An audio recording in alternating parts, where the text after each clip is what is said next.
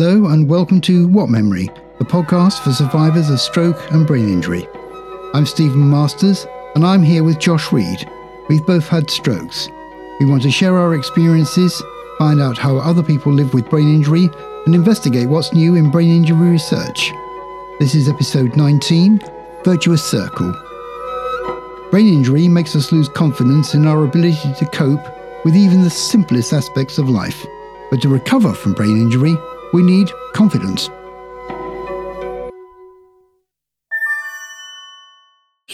So I thought we'd talk about confidence, and I looked up a definition of confidence is the belief that you can successfully do a particular thing, which I thought was quite yes. So it's your anticipation that you can do something. It seems very general. Seems very. I mean, there's a lot more to it than that, but I mean, it's not wrong because it's so general. I think it's the belief that you can do something, isn't it? It's where you don't question your own talent as a human being to actually successfully get something done.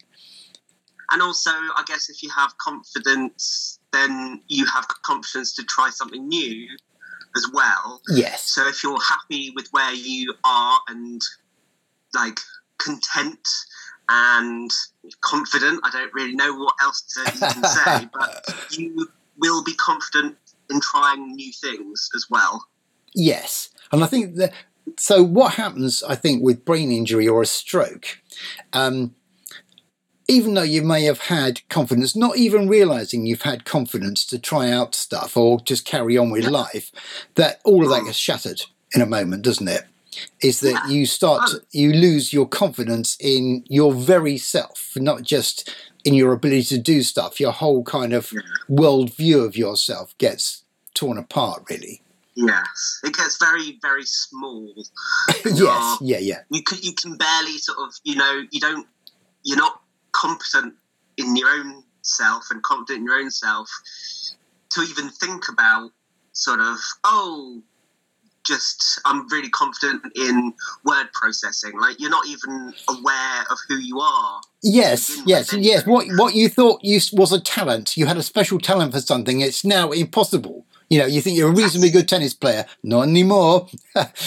Yeah, exactly. No, it's super interesting sort of topic because, it's hard to pinpoint exactly what is confidence and competence and all of that, but you know it when you've lost it. I think that's the key, isn't it? You know you've lost confidence when you've lost it, and you suddenly realise that was a thing you had to have.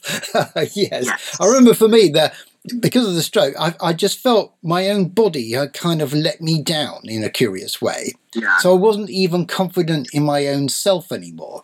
I was thinking, what else is it going to? Is it like me and my body was now slightly the enemy? That they might, I couldn't sort of just go through life thinking I can rely on my body. It was now I can't rely on it. It might do something else like this, and put me back into hospital for weeks. Yeah, so my very existence was called into question by my own body. Oh yeah, no, definitely. It's like you're very, very, very aware, I think, that your mind is not your body. Yes. And this is where, as a philosopher, it was very interesting because I was just like, in my head, I was like, right, I want to do this. My body was like, no, we're not listening to you at all. Yes. But I was like, I want to do this. I want to be able to, I don't know, move my right arm, for example. My body was like, you don't have a right arm. What are you talking about? Yes. And I was like, I'm sure it's there. I can see it, sort of. I can feel it with my left hand and left side, but it's not there. So yeah. It's a version of computer says no, isn't it? Yes, exactly. Yeah, it's very frustrating. And I suppose for people, I was thinking for myself, it's my body, but for people who get brain injuries another way. Like they have a car accident or they get beaten up like Jamie. Yes. It's you have less confidence in the rest of the world because the world's now become a very, very dangerous place. If you go into a car, you might have another car accident. You might end up in hospital with brain damage. And you can't really, you lose confidence in your ability to negotiate your way through the world, because the world has now become such a more dangerous place. And I find that I've met quite a few people who just are virtually scared to go outdoors because they don't have the confidence. It's very but that's the thing. It's like, nothing changes. As in, like, the world can be a dangerous place. Like, you can jump in a car with either yourself or a friend when you're completely healthy, and you can have a car accident. Yes, it doesn't change it. It's just like your perception that, oh my God, I didn't quite realise how dangerous everything is. I know, isn't it? Yes, because you feel vulnerable. You just are more in tune with the sort of dangers and worries and things like that. Yes, I think you're right, and I think the worries and the anxieties to do with that become much higher up in your brain, don't they? Yes. Whereas before, you don't spend all your time thinking, I'm going to get run down by a bus anytime soon. Yeah. That's not the forefront of your mind. But after you've had an accident, that becomes oh dear. But I think it's kind of it's made more difficult, I think, because when your brain's completely scrambled, like your memory goes and you can't talk properly and your face has dropped and everything like that, those physical difficulties are kind of making your confidence level go down even more because you're having to cope with that. Yes, and also you're aware that, my speech isn't as good as it was, or I don't have any. So you kind of shrink because you're like, I don't feel like comfortable in this situation where lots of people are talking. So it's very, very difficult. And as a person who loved talking, it was very difficult to find myself not able. So frightening as well, Oh God, yeah. And also, I found I didn't trust my own thoughts. Some of these thoughts I had were so weird, and so I felt I didn't have a very good judgment about things anymore. So but I mean, I couldn't tell the difference between left and right. So I found that very, very worrying. That I would say left and I meant right, and right and I meant and my family thought, well, if you can't judge left and right, we're in big trouble here. All of us as a family, because if you. So I'm exactly the same. I still struggle with my left and rights. They're not. It's not as bad. So my family and my friends, they know what I'm talking about. If I say, I need to go left, they're like, do you mean right? And I say up and down the wrong way round, so I say I need to go up to the kitchen when I'm actually upstairs already. So but I'm getting better in the sense that I can go right. I need to go so if we're in a car and I'm in the passenger seat, I go my side, your side. That makes it so much easier because it's not left and right. However, if I then go, it's on the right, and then I go, is that the right? Is that what I actually meant? Yes, it is. But I don't trust myself that I'm correct because for so long I was wrong. So it's finding those sort of the confidence to be like, I am right. And also because I've been so wrong so many times before, I'm not 100% certain that I'm right. Because all those so many wrongs don't make a right. Exactly. Whichever way you do it. And that's why I find the confidence bit goes, because you're not 100% confident that you could even do a simple thing like left and right. Part of the loss of confidence is because I know I'm never going to go back to what I was before.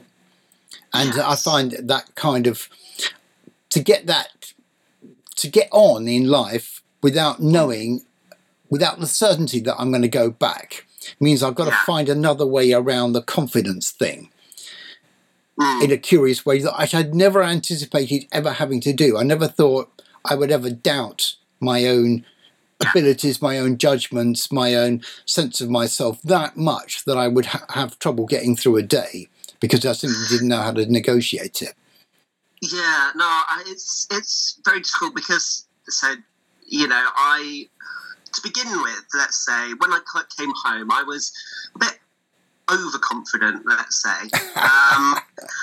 And I've almost learned to become less so, so to the point where I'm now just below how I was before. So I was super overconfident for about a year, and then I realised how bad things actually were. Yes. And then I had a crash and was like, oh my God, I'm useless, I can't do anything, everything like that. And then I built myself up. So it's terrible. So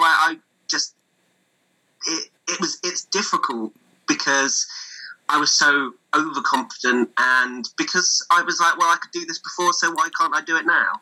Oh, very dangerous. Yes. Yes. Well, yes. But I think that's a neurological thing, isn't it? Or because your confidence part of your brain is completely blown. On the one hand, you have no confidence, and on the other hand, you have this overconfidence completely at odds with the reality of your life. I mean, yes, I know, which I've...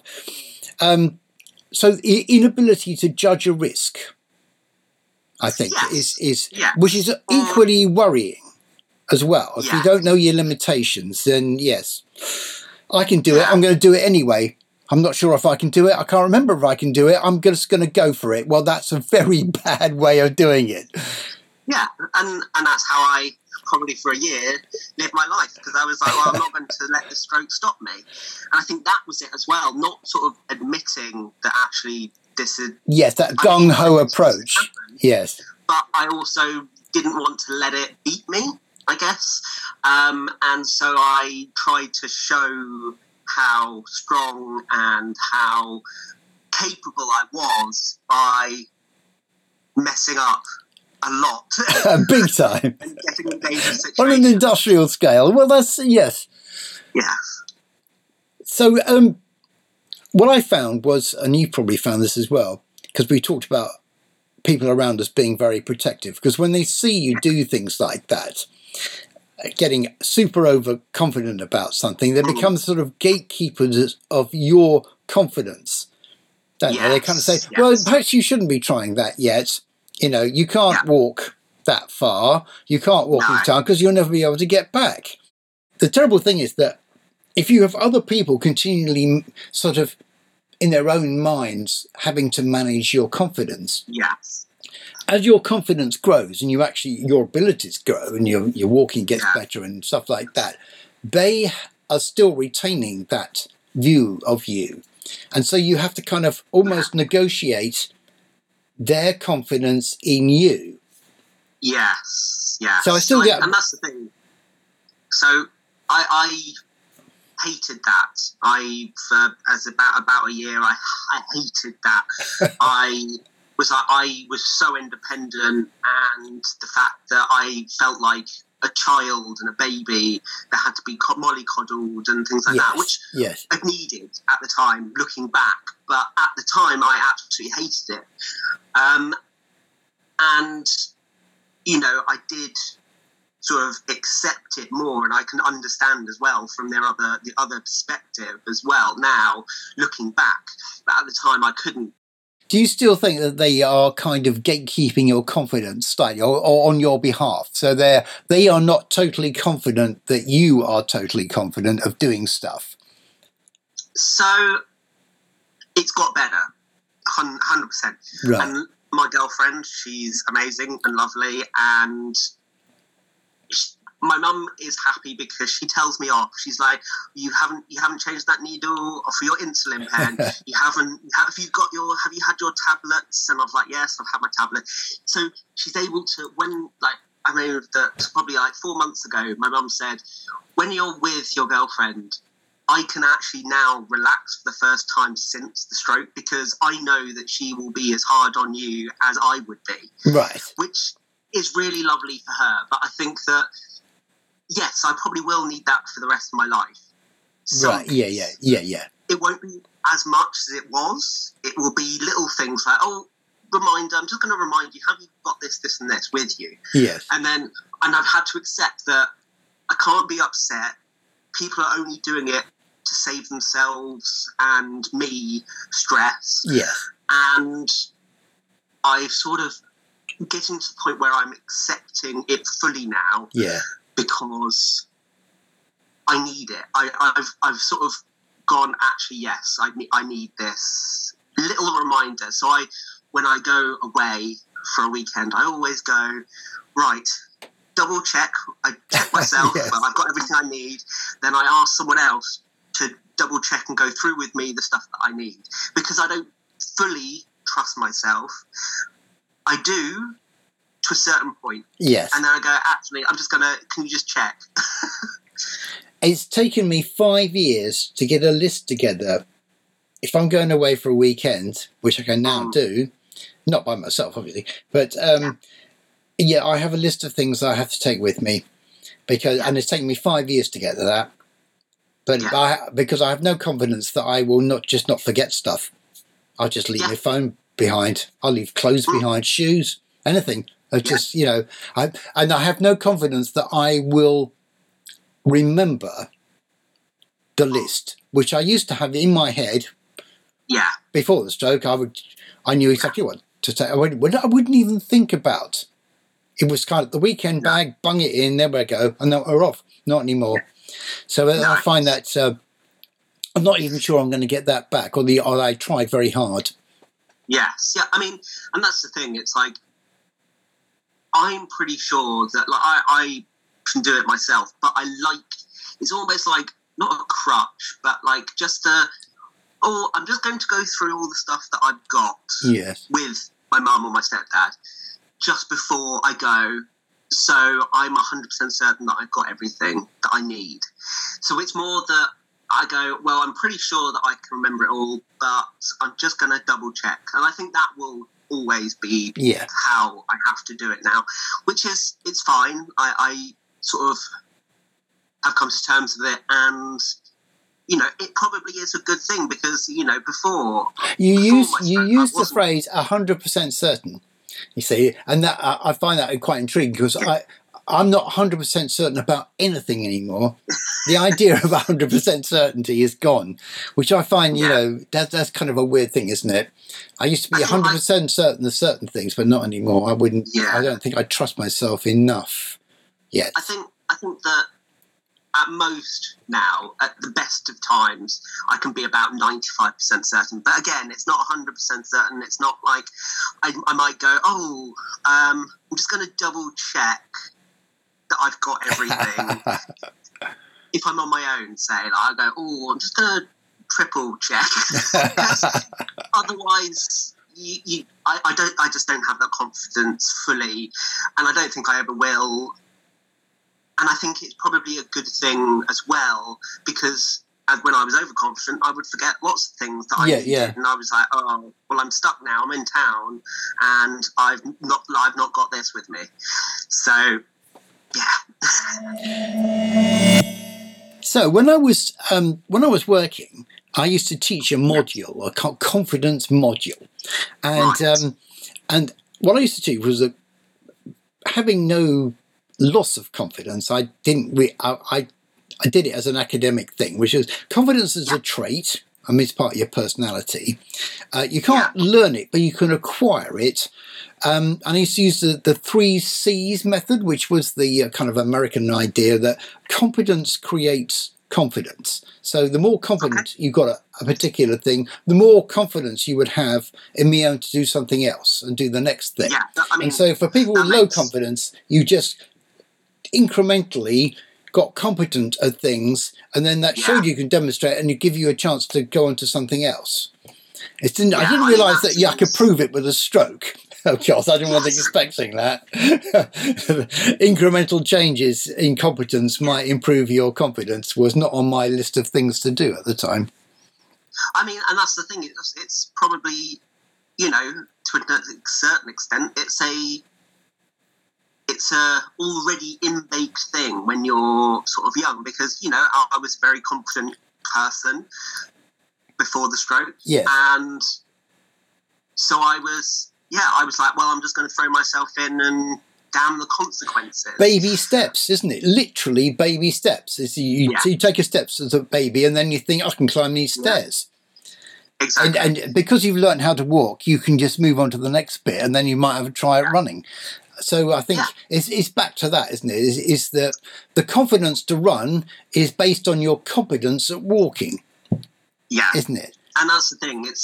It's incredibly painful when you know that you could easily have done these all 6 months beforehand, no problem at all.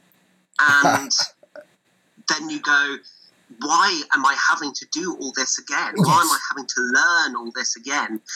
Isn't this just not a normal person? So, Yes. Either the world has played a very cruel trick on me, or my own body has played a very cruel trick on me. Yes. Yeah, so the bit that I'm really interested in is that not having any confidence, in order to get the confidence back, you've got to have the confidence to be vulnerable all the time. Yes. Because you're very vulnerable as a human being once you've had a stroke or a brain injury. You're vulnerable on so many... So, like, you've never been before. You've never been this vulnerable in your whole life. Except maybe when you're a child. You're a child or a baby or something like that, then you weren't vulnerable. So you're back to that kind of childhood vulnerability. Yes. But when you're 65 years old, the idea of being super vulnerable is a bit of a, you think, oh my God, what's going on? And but also you're not terribly sure about letting people see that you are just simply not confident with things. That although they can see you're struggling with walking, they don't see you struggling with your confidence in your ability to overcome the walking problem. And so it's very much thing. To let that out is actually, you've got to be terribly vulnerable to kind of acknowledge the vulnerability, I suppose. Yes. To other people, not just yourself as well. Yes. Because you can be like, oh yeah, I'm a bit vulnerable, but not really sort of believe it or fully believe it. Be like, oh yeah, I'm a tiny bit more than I was, but I'm not like completely childlike. Yes, I don't think you could admit that to yourself, but yes.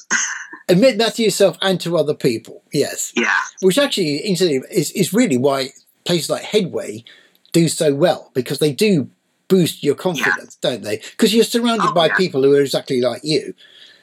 Yeah. So you can you can try and fail publicly. I think in a way you can't do with your family or your friends or your previous work colleagues sort of thing. You can just, you can mess up big time at Headway. Because with those, with the family and the stuff, you want to be there for them, like you were before. Yes, that's it. You want to be that person. So you want to act as if you're confident.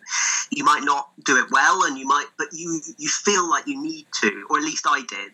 Yes, When I got to Headway, I was very quiet for a couple of weeks, but then I do remember that you were a very quiet person yes, you were.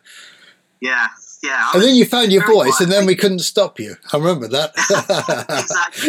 Exactly. But everyone's sort of in the same position. They might be in different levels of sort of like recovery, but they're all basically at the same place. So you can have a fake, not a real conversation, but it feels like it's not as high stakes as maybe a social interaction with other friends and family members are. Yes, that is completely it. Because the stakes aren't so high because the bar is so low in a place like that. That in a way is a good thing. Yeah. Because it's the little wins and the little steps forward. Yes, absolutely. That you're doing to try and improve, and that's the thing. It's like it's such a massive. It really was in Headway a massive improvement from the very first time that I went to the last time, and that was because I had the confidence, and also the fact that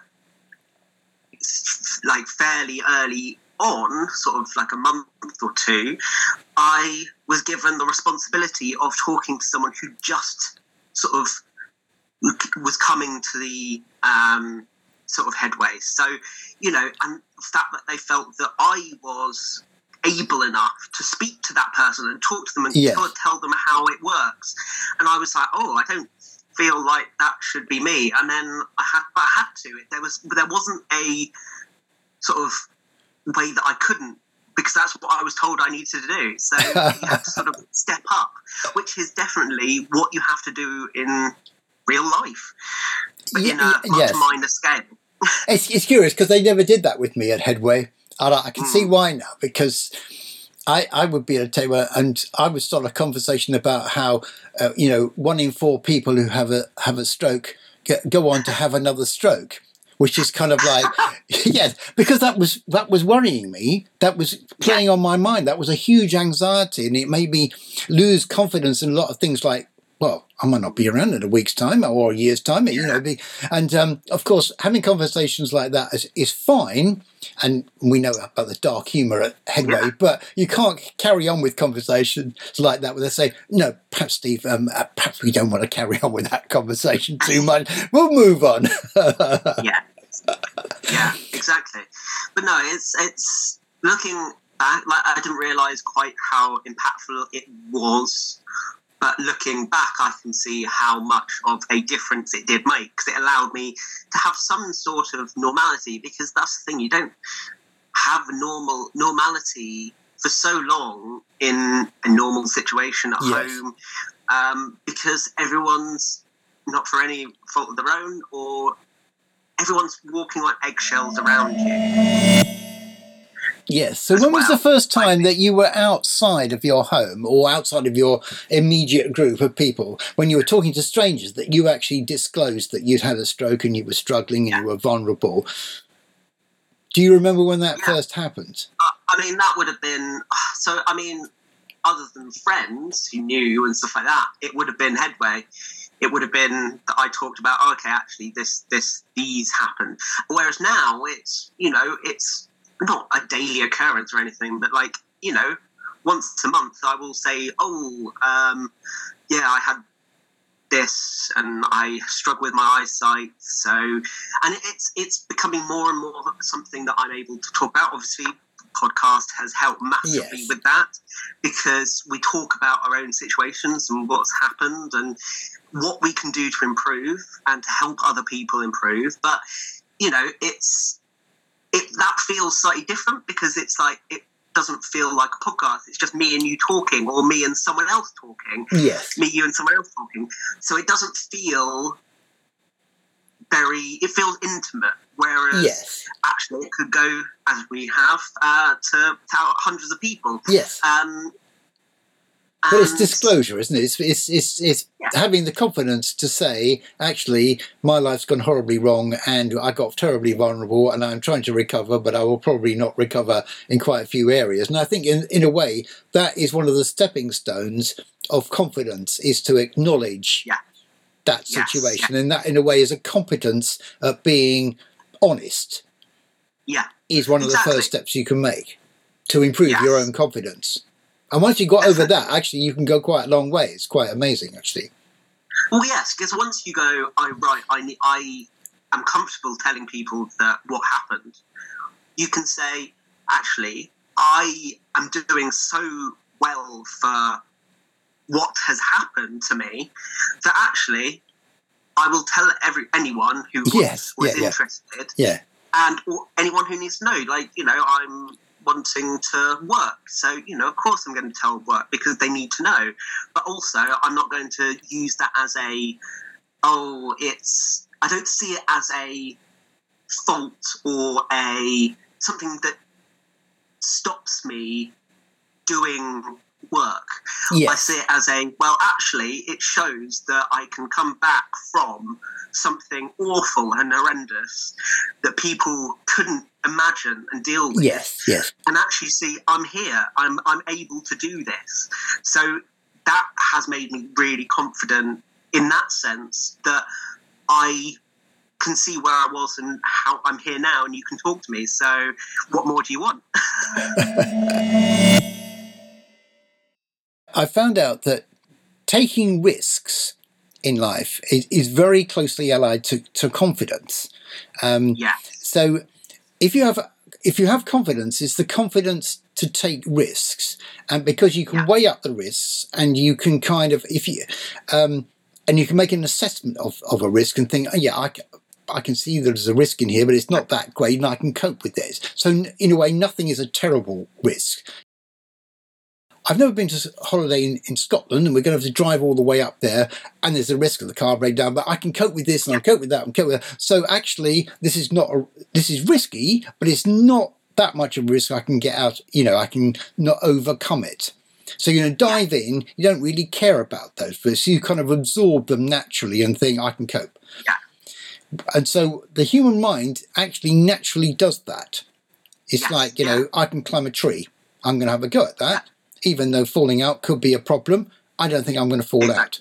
And as a child, you do that. You don't do it these days. Children aren't allowed to climb trees because apparently it's too risky. But that's probably, that's a whole different kind of risk analysis. Isn't it? It's gatekeeping again, isn't it? Yes, right. And that's the thing. I think that with the stroke, you or a brain damage, you completely lose that ability to realise what the risks are fully. Yes. Whereas nowadays, I can go, actually, I'm not going to do that because that's, for example, I'm not going to go to a festival just when COVID was finished because actually that's a stupid risk that I'm personally not prepared to take. Not prepared to take, yes. However, I've been to a festival, an outdoor festival last year, which I loved. It was amazing, and there was lots of people there, and it was outdoors. So I was like, well, okay, that reduces the risk of any sort of COVID or whatever happening. And now I would go, okay, well, now I'm comfortable enough that I've done that I'm also more comfortable going to an actual small venue where there was lots of sweaty people next to you and listen to music. So it's weighing. I'm better at weighing up risks to basically be like, right, is this worth me personally taking that chance? But it's incredibly confidence making, because if you can weigh up a risk and think, well, that is a bit too risky, and I'm not going to do it. That is actually a very confident decision based on your ability to assess all of that. Yeah. I think it's when you lose the ability to assess things and you're not sure about your risk-taking abilities and you can't judge things. So I think that's when people get anxious and then they withdraw from that. In fact, actually, anxiety and confidence are kind of like two parts of something. Sides of the coin. Yeah, they're two sides of the coin of kind of the neurology of kind of confidence, which is that if you feel confident about any decision you make, it releases dopamine into the brain. I didn't know this. I've just found this out, and it's a chemical. It's a chemical thing, and goes into the reward part of your brain network. Okay. So you anticipate success. You feel confident about it. Dopamine is released into the brain. You feel good about it, and you take the risk. Conversely, if that doesn't work, you get anxious. It starts to feed into the anxiety parts of the brain, and you start going downhill, and you get more and more anxious until you're a completely anxiety-ridden person. So confidence and anxiety, competing kind of motivational parts of which guide your every action. Yeah. So anxiety is a way of avoiding failure. You think, I'm not going to do that. Whereas confidence will impel you forward. So that, and I find that once you realise that, then the idea that there's a kind of virtuous circle of confidence. Yes, yeah. Which is because you're just sending out more and more dopamine into your brain. It makes you more confident and that sends out more dopamine, and you do something and you get it right because you've had the dopamine and you get the reward sensation. You take another risk, more confidence. And that's the thing. In Headway, it's like that's what they want you to do. They want you to do little steps forward, make little goals and beat them, and then realise, oh, actually, I can easily do this one. So what about the next one? Okay. What about the next one? Yeah. But I'm going to try, because the last one I found easy once I'd sort of geared myself up for it. So actually, and then it's just a roll. It's like a rolling snowball. Yes. It's a virtuous loop, isn't it? Yes. But it's interesting because you say it's like you may not be able to do something, but you've got the confidence to give it another try. Yeah. And so exactly. Yeah. And if you got anxious and think, oh, I can't do this, and then the dopamine levels go down, everything falls apart, and you don't have the confidence to give it another try. Whereas trying and failing, but feeling good about it, getting something out of it, is the key to success. Yes. Yeah. Exactly. Yeah. And that's the thing. It's like, obviously, for a year I was overconfident, and that can have its own issues. But luckily, because I'm a very stubborn person, shockingly, I was able, even if I was knocked down 5 pegs, let's say, from something that I couldn't do, it wouldn't stop me from doing it. And so luckily, that's the person I am. But I understand people who aren't and just are so risk averse. And these are the ways and the steps that you can do to hopefully improve that. Yes. New topic, the pep talk. Okay, so the pep talk is, I didn't realise this, but you can actually, the idea of the pep talk, where you kind of pep talk yourself, which is what athletes do, isn't it? They talk themselves into winning, is actually works at a neurological level. Wow. So you can talk to yourself, you can talk to say, I'm going to win this, I'm going to win this. Yeah. It sets up the dopamine in the reward part of your brain. Yeah. So you talk yourself into winning, even if you only fake it. Yeah. I know. You fake it till you make it. You just keep telling yourself you can make that putt at the goal shot. You keep doing that, and it'll actually happen. That's incredible. Like I always thought that was just a thing people said. Like yeah. You can tell yourself that you're going to win, and you have a better chance of doing it. And I was like, no, it can't be right. And even now, I'm like, but probably that makes lots of sense. Yeah, apparently, just saying the words in your mind or out loud, just saying the words of success builds your confidence because it floods your brain with dopamine. Wow. That is amazing.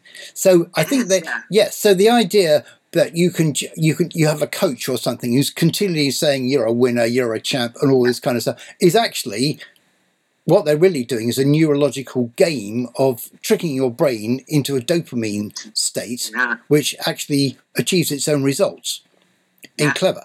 Yeah. So whether you say it or whether someone else says it, it's always the same. It's like a bit like a placebo. Placebos actually work in, I think, something like 15% of cases. I know. And even when you tell people it's a placebo, it'll still work. It's incredible, isn't it? I know. and if you can take a pill, which you say that pill is just made up of pure sugar, it has no effect at all, but you take it and you lose your headache. How did that happen? Yeah. Well, apparently the brain can do this, which is pretty astonishing because on the one hand, of course, your brain's completely screwed, if I can use that word, in so many ways. But your brain is building a network around the injury. So if you can encourage it to form the confidence network when it's rebuilding around this broken bit, you're actually doing yourself a hell of a lot of favours. I was going to say flavours there. You see, classic example of not using the right word. Flavour and favour. So good, yes. Well, I've got the confidence to acknowledge that's, the way I talk. When I was sort of trying new things, it was like new things like walking. This was like baby. This is baby learning to walk again. Yeah. But actually, learning completely new things, not related to what your life was before, is actually a brilliant thing to do. Yeah, because definitely. Because what it does is set up in the brain the part of the network that has confidence in the little changes, and they feed through to everything else. So if you start trying to play an instrument, even though you've never played one before, you may not be very good at it, but the fact that you're trying to learn feeds back. And if you start to play a note and you can do, a very simple tune, that is success. That builds the confidence to try a more complicated tune, but that feeds back into another part of your brain and sets off old things that you could do well that you can no longer do, and helps you get them better as well. Amazing. Counterintuitive to take up tennis where you've never played it before, but even simple tennis will go back and help with your walking. Yeah. And crazy stuff. And that's the thing. I can definitely see it, that because I'm trying to learn Spanish, and I have been for, I think it's 147 days. So I've been doing Duolingo, and I'm on a 147-day streak or something like that. Right. But it's helping me to use that part of my brain, because yes, I had a little bit of Spanish before my stroke. So my mum is a Spanish teacher, but I never did it because my mum is a Spanish teacher, so I didn't want to. But I realised that I want to now. I always wanted to. I always meant to, but I was waiting till after my transplant so I could sort of go away and spend a month in Spain and have to speak Spanish. Definitely good that I'm learning, and it's a new skill. It's something I'm trying to learn. I'm not like at all very confident with it, but I'm getting more and more confident with it, and it's definitely helping me, hopefully, in other areas. My speech and stuff like that. And at some point in my life, I would love to be able to dream in Spanish, because that's when you know that you've got another language. I love the idea. Dreaming in Spanish. It's never occurred to me as a life ambition, I got to say, for myself. But I can see if you're learning Spanish and you can actually end up dreaming in Spanish, that would be quite an amazing thing. And I can also see that taking up Spanish when you didn't do it before your stroke plays into other kind of learning and intellectual and cognitive abilities to do with speech and memory and new words and stuff like that. And that's having the confidence to try.